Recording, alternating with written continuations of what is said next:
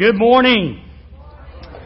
I am so grateful once again for an incredible time of worship. I really appreciate our praise team. And I remember not too long ago, David sang that song, Beautiful, for the first time on Wednesday night.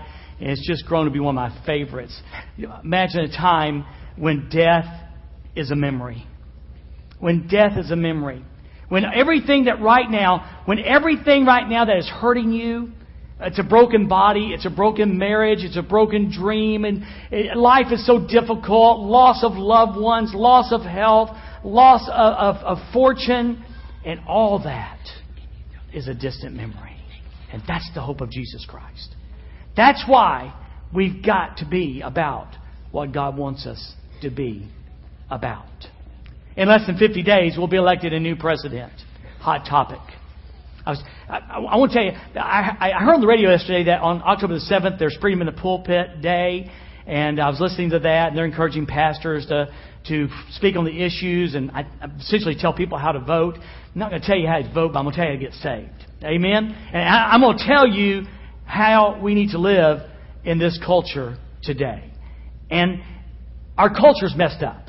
Just like you saw there, our culture's messed up. We live in a country that still prints "In God We Trust" on its money, but the truth is America does not trust in God. We live in a culture today that we still say the pledge, one nation under God, and we are not one nation under God. But the question is this: what do we do about that? What do we do about that? Again, if you're hanging your hopes on the results of November, I want you to know something. That's not much to hang your hope on. Because our hope is built on nothing less than Jesus' blood and righteousness. I dare not trust the sweetest frame, but wholly lean on Jesus' name. The hope for America is found in Jesus Christ. You don't need me to read you a bunch of statistics to tell you that we live in a crazy, mixed up world called American culture. I turn to the Word of God and a very powerful Scripture. And once again, let this familiar Scripture speak to you as if the first time. Paul is writing to a young preacher boy named Timothy. And he's encouraging him in his ministry and in the culture that he lived in. And he said this: "But know this," and this is 2 Timothy chapter 3, "but know this, that in the last days," and I think interestingly enough, in the Greek that translates "in these days of stress." Does that resonate with anyone? In these days of stress, know this, that these perilous times, these stressful times will come. Men will be lovers of themselves.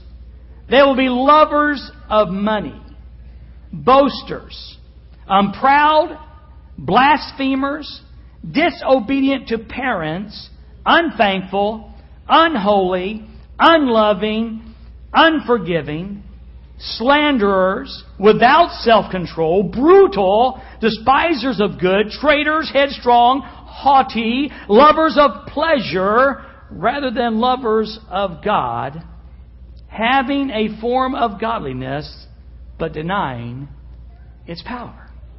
And I believe, and I don't even have to stretch it and make it work, that pretty much describes the days that we live in. So how do we live in a culture as followers of Christ? How do we live in this kind of culture? Well, today we've got a two-part message, a very mini series, and it's called Living in Sin City. And this morning, I want to talk about a very, very important topic. Jesus thought so, and certainly Paul thought so, that how are we going to impact this culture that we're living in? Now, we find our scripture this morning from 1 Corinthians chapter 1 and verse number 10. And tonight we'll be back again. And this morning we're united behind the cross. And tonight it's simply entitled, "We Ain't Gonna Quit." And that's 2 Corinthians chapter 4. And I will encourage you to come back tonight and hear another message from the Word of God about how do we live in this culture. And we have a vested interest. Once again, I keep saying this. I'm glad I'm 58 years old. But some of you guys are like 20, 25 years old. Some of you have kids. And you have really a big vested interest in this because you are going to determine what you do with God is going to determine what kind of world that you finish growing up in and mature in, and what kind of world your kids are going to grow up in. I got a vested interest because my grandkids, what kind of world are they going to grow up in? And I'm here to tell you right now that if we do the Word of God, if we follow the Word of God, we can make an impact on this culture. I'm certain that President Obama doesn't have a clue. And I'm reasonably certain that Mitt Romney didn't have a clue. The answer has got to be bigger than a Republican Party or Democratic Party. It has to be bigger than two men, and it is. And it is. So take your Bibles, please, and turn to 1 Corinthians chapter 1 and verse number 10. And we're not going to go all the way through the message, but we're going to go most of the way through the message today. How do you live? How do you respond? What is the answer in this culture according to the Word of God? Or at least part of the answer.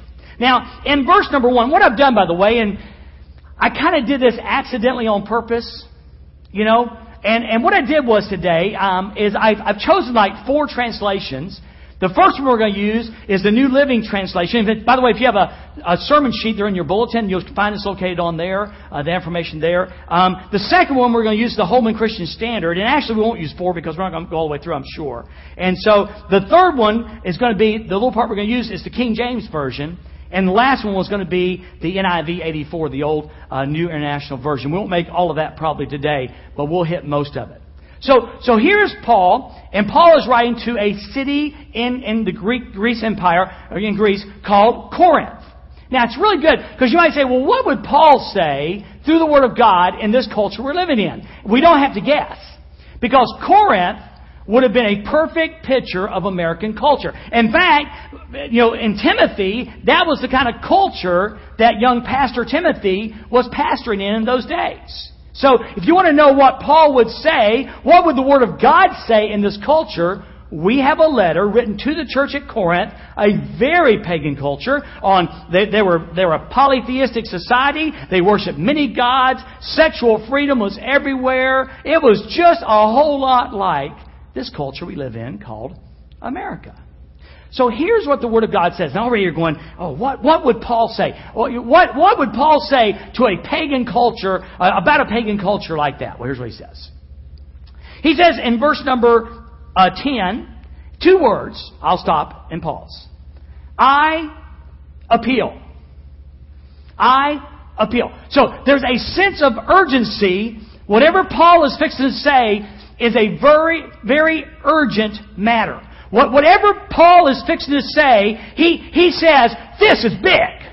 Now, guys, you've got to get this point I'm trying to make right here. Because it'd be so easy to kind of go and blow this off today. Paul is saying, whatever's about to follow, this thing is huge, and I really need your attention. I really need for you to follow what I'm fixing to say.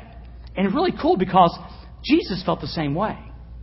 Jesus felt the same way. What Paul is fixing to talk about, of all things, is unity in the body of Christ. I think about John chapter 17. Jesus is a few hours from Pilate's hall. Jesus is a few hours away from being scourged. Jesus is a few hours away from the Garden of Gethsemane.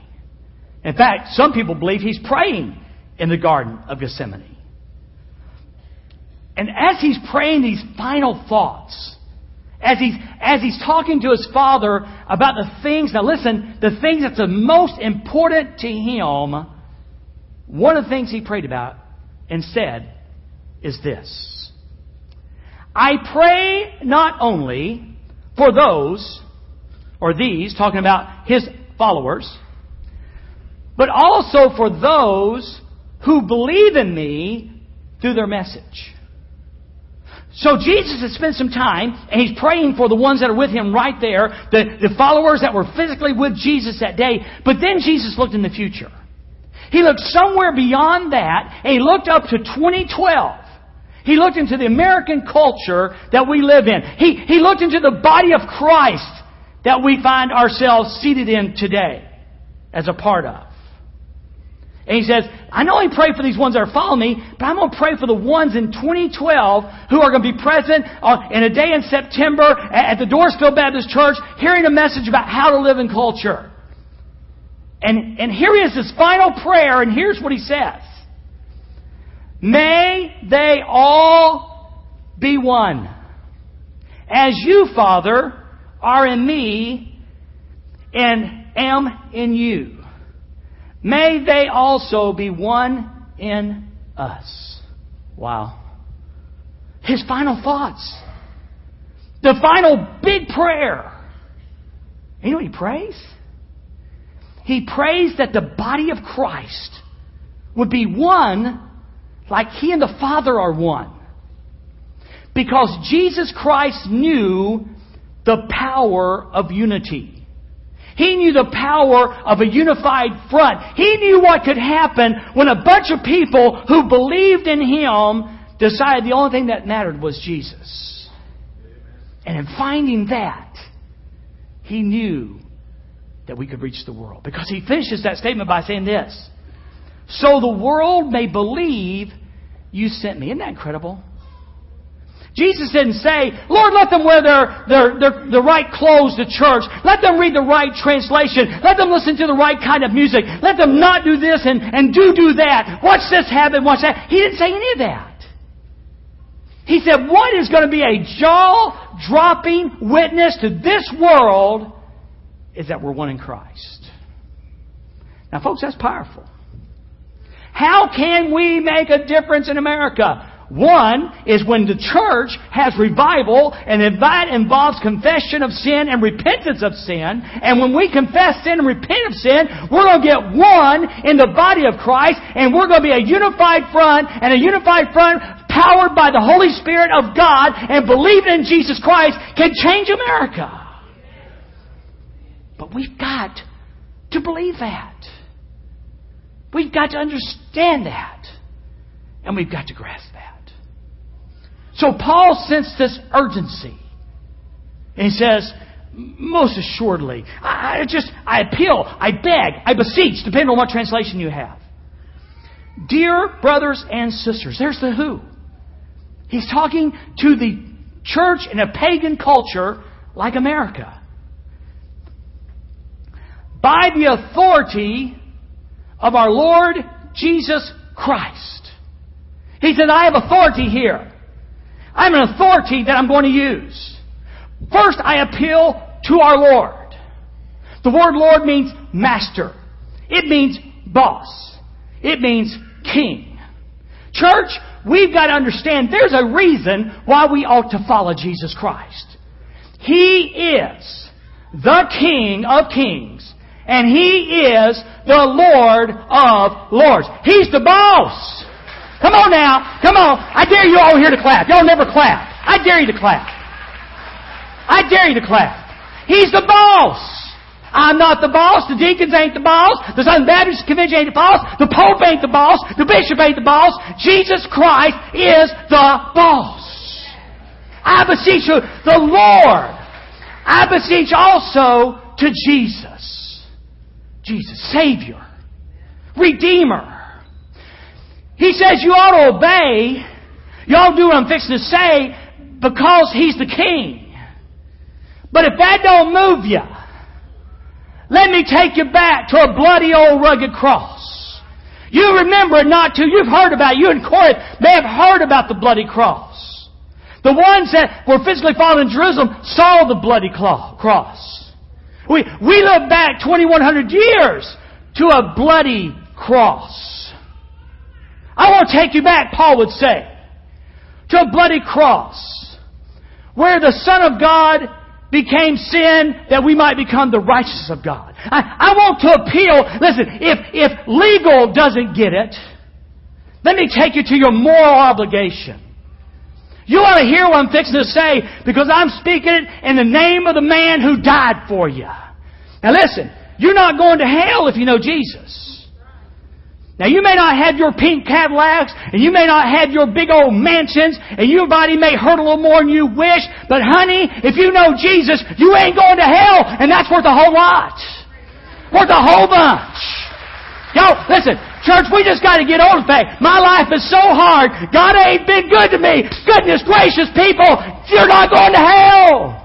That's enough. Get over it. Get over it. Redeemer. Redeemer. Blood-bought, blood-washed by the blood. I appeal to you because He's the King. I appeal to you because He's Redeemer. He's the Messiah. He's Emmanuel. He's God. Now, on that authority, on the authority of Jesus as King, as the authority of Jesus as Redeemer, as the authority of Jesus as God, here it is. I appeal to you to live in harmony with each other. To live in harmony with one another. Now, he doesn't say that. He doesn't say that so we'll all be robots. I like the fact that the New Living used the word harmony. You know, when the choir sings, they can sing something in unison. Or when you sing, you can sing something in unison. And that sounds all right. But is it not more beautiful when you have 3, 4, 5 part harmony coming together? Am I right? See, that's what's beautiful. See, God doesn't say that you've got to be, all got to be this way. But He says that we got to live in harmony. Now there's some things y'all just have to nail down. If you're still wrestling that if Jesus was God in the flesh, you need to nail that thing down. He was. If some of you are wrestling here today did God really cause a 14 or 15-year-old girl to get pregnant without a man? Was Jesus really virgin born? You just need to nail that down. He was. If you're still wrestling with Jesus was a literal man who walked this earth and was sinless and perfect, you need to nail that down because He was. If you're still wrestling with Jesus Christ, the only way, come on, isn't there room for Mohammed? There's no room for Mohammed. Come on now. I said there's no room for Mohammed. Jesus is the way, the truth. You need to nail that down. If you're still wondering, did He really rise on the third day? Honey, He did. He did. And if you're really wondering if He's coming back, hang on. You may get to see the show. You may get to see the show. These are last days. These are latter times. So He's saying, I appeal to you on this. I appeal to you because He's the Jesus. Live in harmony. Now, that doesn't mean we all got to agree on the little nit noise of life. You know, some of y'all will never agree that this kind of music's good and this kind of music's bad. You'll never agree on that. Some of y'all will always go say, you know what, this translation or that translation. That's fine. He didn't make us robots. But He did forgive us, and we are redeemed, and there are certain things that we can identify with and unify on, and they center around Jesus Christ. He says, live in harmony. He says, let there be no fractions, no fractures in the church. Rather be of one mind. One mind. Have you ever wondered what that one mind looks like? One of the most beautiful scriptures. Listen to this. And this is Philippians 2. Let this mind be in you, which was also in Christ Jesus. Paul says, now this is the mindset. This is the mindset that you're going to have. And it's the same mindset. And listen, if you're not a follower of God, if you're not a Jesus follower, then you can tune out for just a minute. I'm talking about followers of Jesus. If you're a disciple of Jesus Christ, come on now.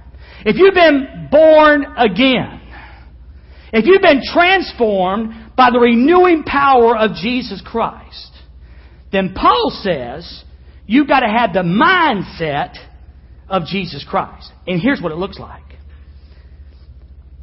Who, being in the form of God, did not consider it robbery or an inequality to be equal with God. But He made Himself of no reputation. He didn't leverage His God part, taking the form of a bondservant and coming in the likeness of men. Paul said, here's our Savior, and He could have leveraged the fact that He was God, but He chose not to. He said, instead, what I'm going to do is, I'm going to wash people's feet. Did He? Yeah. One day he took his, in the night, Thursday night before Friday, he took his robe off. And all the boys came in and sat down, and they looked around and said, "Wonder who's doing the foot washing tonight?" They usually had a bond servant. The lowest guy on the totem pole usually washed the feet, and it wouldn't be any of the 11 or 12. It would have been someone else. They'd have hired a servant to come in. And someone forgot to call the servant. No, they didn't. No, Jesus was on call that night. And the Son of God and the Creator of the universe, the one who holds, according to Paul in Philippians, the one who holds the world together. Are you getting the picture? Takes his robe off and starts washing the feet of mortal men. Now, I am not preaching we need to wash feet. But Paul did say we need to have that attitude. We've got to have that attitude. Our mindset has got to be one like that. He goes on and says this, "And being found in appearance of a man, he humbled himself and became obedient to the point of death, even the death of the cross." This was the death of criminals. This was the death of criminals. We don't like to think about it, but we're almost certain that Jesus hung naked on the cross. There was no loincloth, most likely. And there was a stigma of the cross. The Word of God says, "Cursed is he who dies on the tree or on the cross." And yet Jesus humbled himself and became obedient to the stigma, to the shame, to the pain of the cross. Now look at me. That is the mindset that God's Word says we are to have. I'm going to ask you a question. Is that our mindset? Is that, and by the way, if I was at First Baptist Church this morning, I would say to them, is that your mindset? If I was at McKinley Avenue Baptist Church, I would say, is that your mindset? If I was preaching at Bankston Fort today, or the First Assembly of God, or the Church of the Nazarene, or Little Chapel Church, or Equality Christian Center, or Crossroads Church, I would ask you that question, is that your mindset? If we want to see America change, we have got to be like Christ. It's so easy to hang signs in our yard, and I'm not against signs in our yard. It's so easy to proclaim special days. Let me just suggest something to you. If we want America to change, let's stop doing signs and let's stop proclaiming special days, and let's just be like Christ. We might see the culture change. He says, let there be one thought and one purpose. There's one plan, one motivation, and one purpose. If you go to Dorsville, you've heard this. If you're here for the first time, you may not have heard this. But there's one purpose for the church. All authority has been given to me in heaven and earth. That was a memory verse, wasn't it? And who said that, Brent? Jesus said that. And here was what we call the Great Commission. Here is the purpose of the church. The purpose of the church. I want you to go. And I want you to make disciples. I want you to baptize them as a step of obedience in the name of the Father and of the Son and of the Holy Spirit. And then I want you to teach them all things whatsoever I have commanded you. I want you to disciple them. That is the purpose of the church. Lead people to Jesus. Lead them in the first step of obedience and identifying with Jesus Christ and discipling the ones who follow Christ. That is the purpose of the church. And when Jesus said, let them be one, that's exactly what He was saying. When Paul was saying, be of one mind, one thought, and one purpose, that's what he was saying. Now, it just wasn't true in Corinth. Because if you look down in verse number 11, it says this. Now, it's been reported. And by the way, Y'all think you think the community knows what goes on in the churches? I said, do y'all think the world knows what goes on in the church? Yeah, some of it's called inside reporting. Y'all talk about at McDonald's what happened on Sunday, and it's not how good God was. And then you tell your friends, and your friends tell your friends. But of course, in a small town like Harrisburg, you let something go on in the church, and it's national news pretty quick. Can I have an amen? So don't be surprised when Paul said, now it's been reported, because it will get reported. It's been reported to me about you, my brothers, by members of Cleo's household. Now, we're not sure if they were members of the Church of Corinth or not. We're just not sure. That there is rivalry, there's strife, there's division among you. Now, what I'm saying is this. Each of you says this. I'm with Paul, I'm with Apollos, I'm with Cephas, or I'm with Christ. So there was leader wars in the Church of Corinth. There's a group of people who said, now y'all who follow somebody else, we Paul followers, we got it together. And then there's another group that followed Apollos. Now Apollos was another biblical teacher, and they said, oh no. If you follow Paul, you're less than us. Apollos is the right teacher. And then there was a group of people who said, no. We follow Peter, Cephas, the stone. We follow Peter. And then there's a group that said, well, we're obviously more elite than you are because we don't follow any man. No man's going to tell us what to do. We're going to be Jesus followers. Which sounds good if it had the right heart.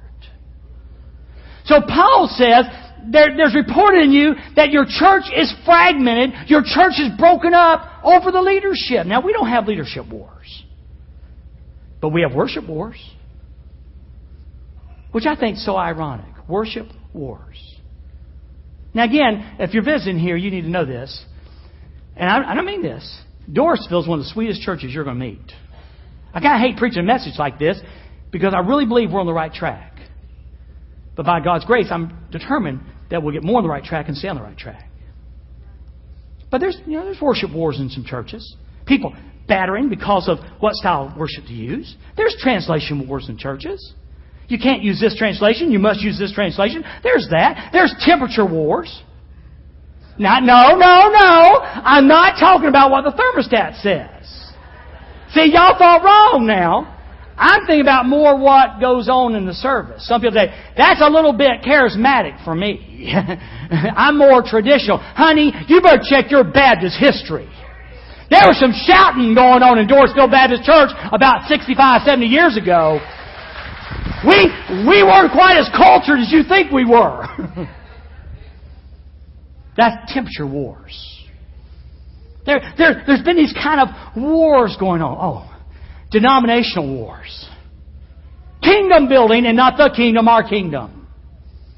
And see, what we don't understand is this. Did y'all know that Satan knows the Bible? He was listening that day when Jesus said, no kingdom divided against itself can stand but will fall to dissolution. No house divided can stand. And Satan said, that's it. I know how to make the church non-effective. We'll just get a whole bunch of people in their schisms and fractures going separate ways over things that will not matter in the scope of eternity, and they'll spend all of their energy on that and not winning people to Jesus Christ. And it's a pretty good strategy. The latest one is over Calvinism. Well, I'd seen your door walk up and say, is that really divisive? You have no idea the division that is being caused in the Southern Baptist Convention today over Calvinism. And I tell you, the devil dreams up these different things and it diverts the energy that God intended to go to winning people to Jesus Christ. And then he asks this question. He goes, well, is Christ divided? And the answer is no. He's not divided. Is he divided? No, he's not. And then Paul goes into this dissertation about baptism. He goes, well, was it Paul who was crucified for you? Well, no. Or were you baptized in Paul's name? That would be a no. And then he goes really into detail and goes, well, I thank God that I baptized none of you except Crispus and Gaius, so that no one can say you were baptized in my name. I did, in fact, baptize the household of Stephanas. Beyond that, I don't know if I baptized anyone else. But then he gets it.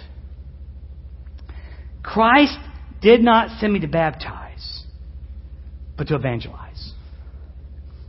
Now, He's not putting baptism down. He's just saying that this message is supreme. Baptism is an essential part of a person's testimony, not their salvation. But it's that first act of obedience.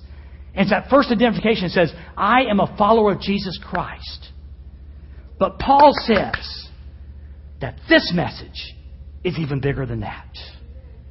And we have got to understand that the cross, the Christ of the cross, the message of the cross is supreme, guys.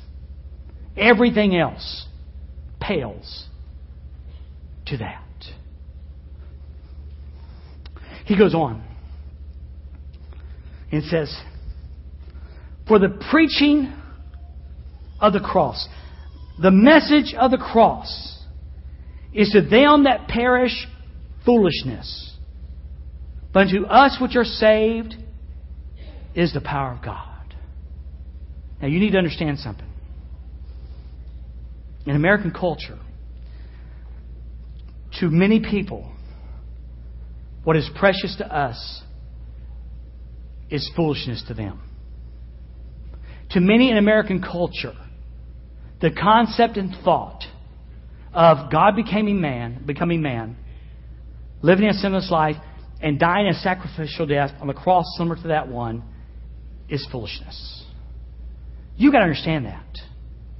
We get upset when people don't buy into the Ten Commandments. I'm going to preach next year on that.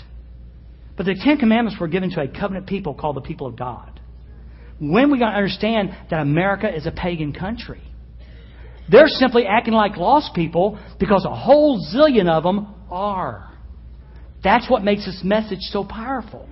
America needs Jesus Christ. Would you say that with me, please? America needs Jesus Christ. It doesn't need the Baptist or the Nazarene or the non-denominationals. It needs Jesus Christ. And we are the light bearers.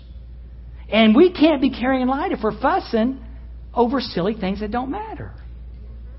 I'm telling you, watch out, America.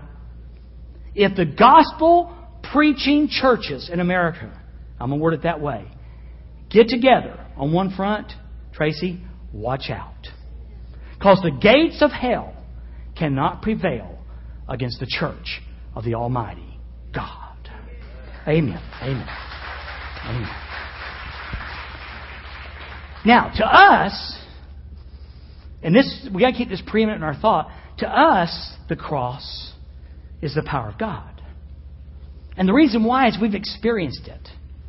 I love it when people say, well, that cross thing is just a crutch. It's just something y'all do to get whooped up emotionally. Well, I do sometimes get passionate and emotional. But I want to tell you something. With all my ounce of being, I know that God lives within me and has changed my life. I am not the same man. And no religion can do that.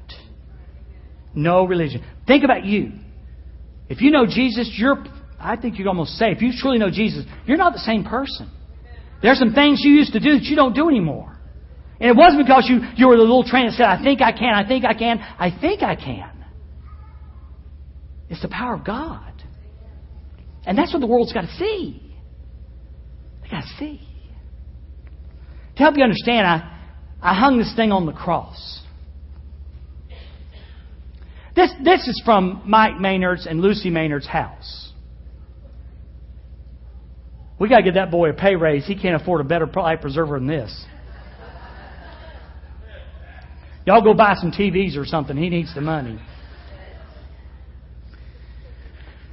So there was a Sunday school party at their house, and I saw this hanging up. And this is a what? You know what this is? It's a life preserver. And I saw this hanging up, and I said to Michael, Michael, I think it might be time for a new life preserver. From my outside perspective, that it's just time for a new one. Now, there's a reason why it was hanging there, and I'll let him tell you why that's hanging there. It involves Mama, and not Lucy, but his Mama. His Mama thought this was very precious, and so it was going to hang there. Now, to me, do y'all agree it kind of needs to be replaced? Lodema, do you think it needs a new one? It looks pretty bad, doesn't it? But let me ask you a question. What if 20 years ago, Michael was swimming in the pool,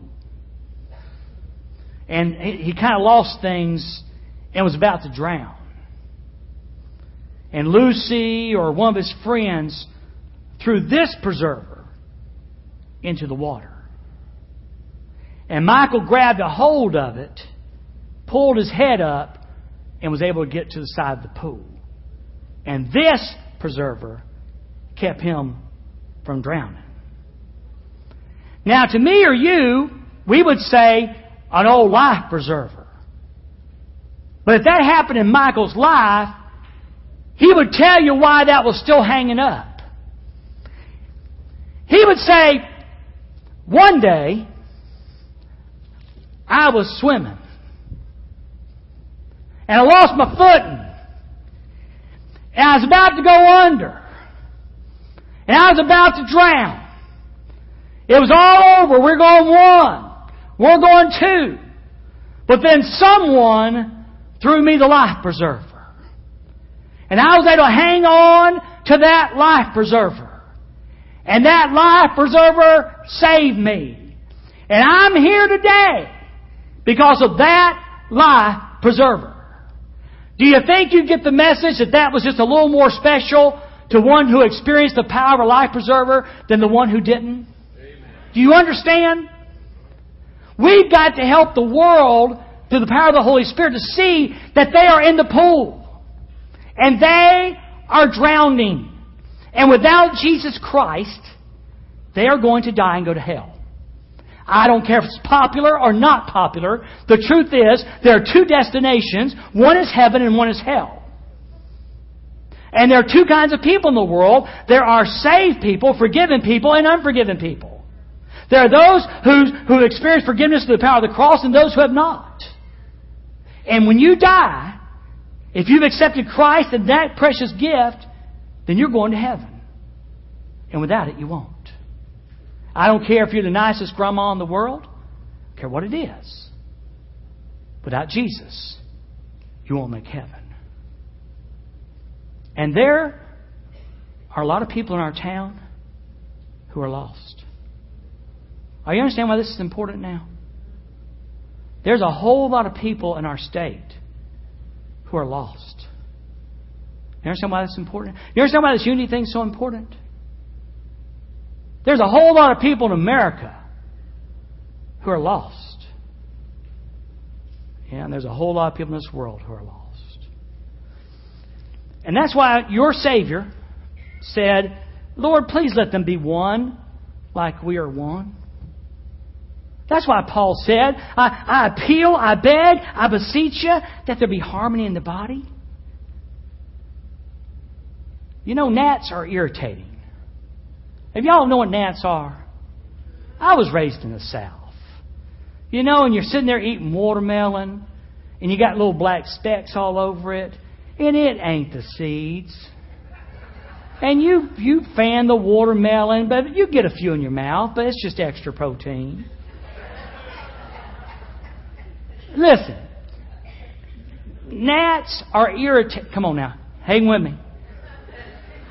Gnats are irritating, but they won't give you West Nile virus.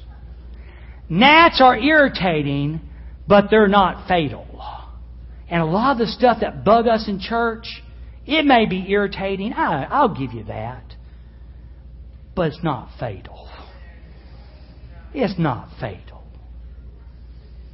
So God don't want us to be robots. He just says, but we got to keep focused on one thing. What matters is the cross. And what matters is there's a world out there who desperately needs Jesus. And what matters is they're looking at us. And when they see churches, they say, that's not the real deal.